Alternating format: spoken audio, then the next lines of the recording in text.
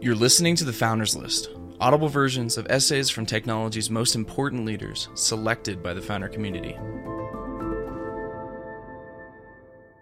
This is The Great Online Game by Packy McCormick, founder of the Not Boring Club, a newsletter on business strategy and pop culture.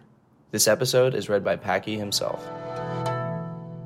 Now, most of the time at Not Boring, I write about companies with facts and figures and histories and graphs. Occasionally, I'll write about concepts and business models like the metaverse, DAOs, or APIs. Sometimes, I'll just let you into my brain to see what's going on in there before any idea is fully baked, when it's just a bunch of wisps starting to form a braid. Today is one of those pieces. It's shorter. It's meant to be interactive.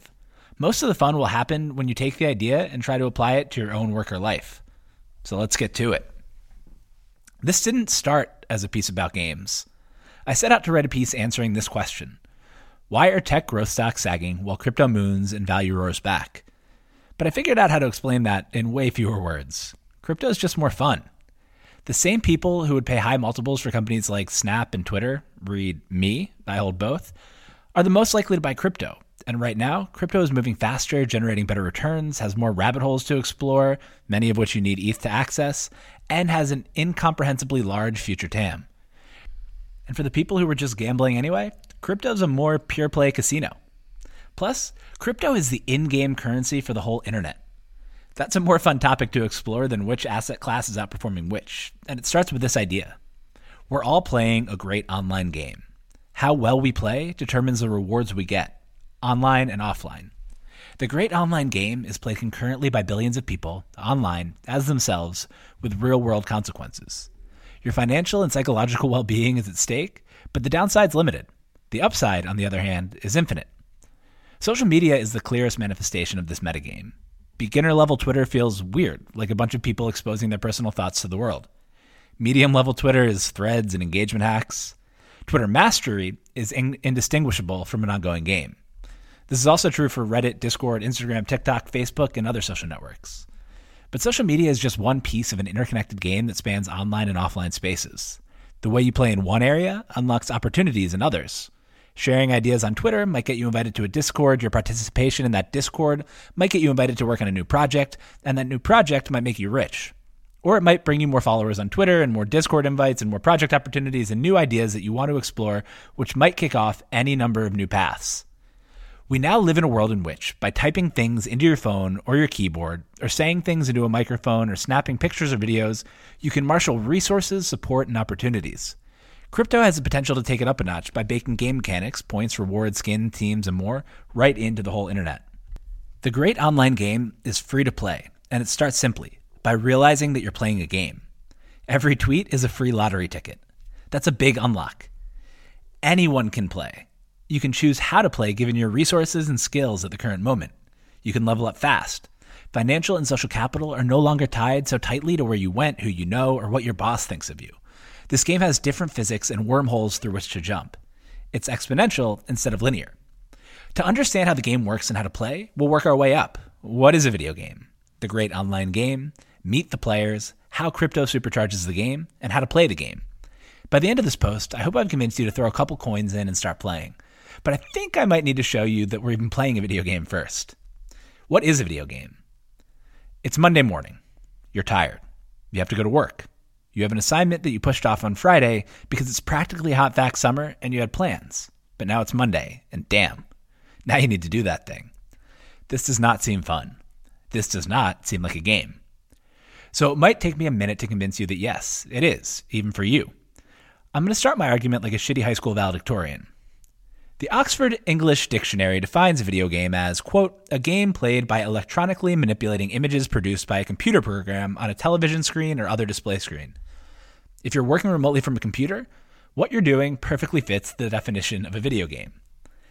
Nick Milanovic nailed it. He said, sometimes it's weird to remember that we're all effectively competing to hit the right keys on our keyboards in the right order, and that if we do it for long enough, we can buy a house. Hit the right keys in the right order, make money. Work is just an often boring subgame within the metagame. But that's still a little literal and a lot reductive. Let's go deeper. The best games, according to gaming entrepreneur turned top solo investor Josh Buckley, are creating spaces that bring you into flow. On Invest Like the Best, Buckley said, "The biggest games today really take advantage of this, but you wouldn't actually think of them as a game. I look at Twitter, Facebook, and Instagram as games, and 3 billion people are playing them actively. They're essentially big layers on top of a slot machine." Buckley went on to lay out 4 elements of successful game design. 1, frequent feedback loops. 2, variable outcomes. 3, a sense of control. And 4, connection to a metagame. All 4 are present in the great online game, none more importantly than the connection to the metagame. The great online game. The internet is incredible. You'll hear that a lot from people who've started to master the game. As I typed that last sentence, Blake Robbins tweeted this: "I think people still underestimate the power of the internet. Twitter specifically has changed my life in so many ways. I've met some of my closest friends, mentors, etc., all through Twitter." Getting good at the great online game makes seemingly absurd things happen. Your business icon in your DMs. That person whose videos you don't miss, just reach out for a collab. Your dream job? Reaching out to you to tell you why Company X might be a fit. Blake has successfully translated hanging out on the edge of the internet into a career as a venture capitalist at Ludlow Ventures. He's a go-to source on creators, gaming, and future internet stuff more broadly for some of the smartest people in the world. Blake summarized his approach in another recent tweet. He said, "This is a perfect summary of how I've approached my career and life to date. Try to add value with no expectation of anything in return. Play the long game." He's playing an infinite game, going down rabbit holes, learning, helping people, meeting new ones, going down more rabbit holes, and so on. James Carse, who coined the term in his 1986 book Finite and Infinite Games, A Vision of Life as Play and Possibility, wrote, "The infinite game, there is only one, includes any authentic interaction from touching to culture that changes rules, plays with boundaries, and exists solely for the purpose of continuing the game. A finite player seeks power. The infinite one displays self-sufficient strength. Finite games are theatrical, necessitating an audience. Infinite ones are dramatic, involving participants. The great online game is an infinite video game that plays out constantly across the internet. It uses many of the mechanics of a video game, but removes the boundaries. You're no longer playing as an avatar in Fortnite or Roblox. You're playing as yourself across Twitter, YouTube, Discords, work, projects, and investments. People who play the great online game rack up points, skills, and attributes that they can apply across their digital and physical lives. Some people even start pseudonymous and then parlay their private brilliance into jobs and money. The game rewards community and cooperation over individualism and competition.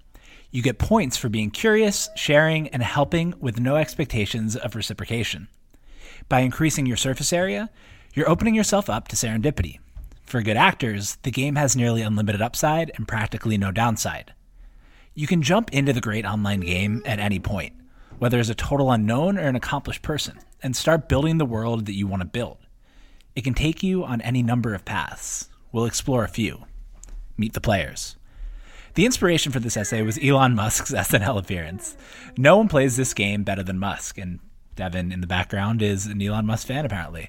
The best way to explain his out-of-body run is that he's playing a video game with cheat codes. He's doing things that people didn't think were physically possible, see Tesla, SpaceX, and Starlink, while getting away with things that people didn't think were legal, see pumping Dogecoin, 420 take private tweet, and getting high on Joe Rogan. He's playing a postmodern game against modern rivals. He's like Neo. He's not trying to forcefully bend the spoon. He understands that there is no spoon. He has more money points than all but 2 people in the world to show for it. Musk plays an advanced version of the game in which he builds rocket ships and electric cars and internet satellites, but you don't need to bend atoms or become the wealthiest person in the solar system to win. You don't even have to reveal yourself as a real person. A couple of weeks ago, Austin Reef and I had bored Elon Musk on our weekly Twitter Spaces show, Spaces Cadets.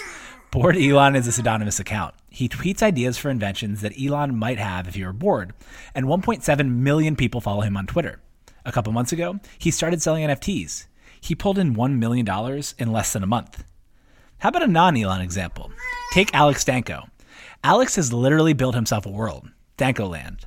In an excellent post on his journey, Alex drew an actual map of his journey through the great online game. He started by writing about startups, moved on to Bubbles and Mania, passed through the swamp of scenes, and made it to the humanities mountain range. While he wrote, he got to meet new people, test new ideas, and build up a reputation. It helped him find his next thing. He said, "This newsletter was obviously part of a fishing expedition to find what I wanted to do next. Next was a dream job at Shopify, thanks in part to the newsletter." Instead of claiming mission accomplished, though, he's continuing to play the great online game, expanding his world by branching into new communities. Specifically, He's going to have a recurring segment on Jim O'Shaughnessy's Infinite Loops podcast and become a more active participant in Anna Gatt's magical The Inner Intellect. Those will no doubt lead to new opportunities and new worlds to explore. Or take Megan Leeds. Leeds parlayed YouTubes of herself literally playing video games, The Sims, into Roblox content, into making games, into a 1 million plus person YouTube following, $8 million game studio, and $1 million online store. Her quote in Rex Woodbury's thread captures the great online game beautifully. She said, "There's nothing I've done that anybody else can't do. It's about learning the code, learning how the game works, and creating. All you have to do is start. Start, follow your curiosity, build relationships, stay open to new opportunities, and keep playing." How about Lil Nas X? Born Montero Hill after the Mitsubishi Montero, Lil Nas X started messing around on Facebook, Instagram, and finally, quote, hopped on Twitter, where I really was a master. That was the first place I could go viral. He started making music in his closet, and in December 2018, he dropped Old Town Road, which he made with a $30 sample and $20 worth of studio time. The song was played over 2 billion times in 2019 alone. He came out on the last day of Pride Month in 2019 and has used his platform to represent the LGBTQ community as one of the very few out rappers. Earlier this year, he released Montero, Call Me By Your Name, in which he gives the devil a lap dance in the music video. Montero to memes to music to Montero. Lil Nas X continues to use Twitter like a young meme lord. He's playing the game. The great online game overlaps with the creator economy. Danko wrote a newsletter, Leeds had a YouTube channel, Lil Nas X makes music, but it doesn't necessarily mean living as a full-time creator. Danko has a full-time job. Leeds runs companies with employees. There are countless more examples, from Kim Kardashian to Donald Glover to Turner Novak to Harry Stebbings to AOC to T-fucking-Value to Soulja Boy to the extended Pompliano universe. All these people seem like they're having a blast while they're, quote, working. And that's just my corner of the internet. There are millions of people playing the game well, and I linked to a tweet that I had where I asked people for their best examples in the piece at notboring.co. Each one is internet native. Each plays the game, and each has cashed out some internet points for things like TV shows, Grammy-winning records, venture funds, companies, and political victories. It's less about a particular platform or outcome, and more about the idea that there are different ways of playing the game and new ways to acquire and grow new types of assets, like cities. Miami Mayor Francis Suarez became a Twitter darling last year when he decided to embrace the tech community. Since responding, "How can I help?" to Dillian's tweet in December, Suarez has pulled a ton of high-growth companies into a city. He's become the go-to example of how to grow a city by playing the great online game. Not surprisingly, he's also embraced crypto. With crypto's ascent, there are thousands of newly minted millionaires and dozens or hundreds of billionaires who built their fortunes by hanging out in discords, learning about and investing in new coins, playing with new protocols, and treating investing like a game. Millions of people are playing the game just by hanging out and watching. I have multiple friends who, a couple months ago, had normal jobs at startups. Then they started hanging out in crypto discords and telegrams, trading, learning, meeting people, tweeting, and going deeper and deeper down the rabbit hole. I can't imagine they'll ever work in a non-crypto job from here on out. Crypto is an asset class that rewards participation in the great online game. The fastest way to understand what's legit and what's not, and which coins people are going to buy and which they're going to ignore, is to spend time participating and learning online. The right Discord or Twitter follow is a massive source of alpha. Plus, crypto is kind of the native token for the great online game. How crypto supercharges the game.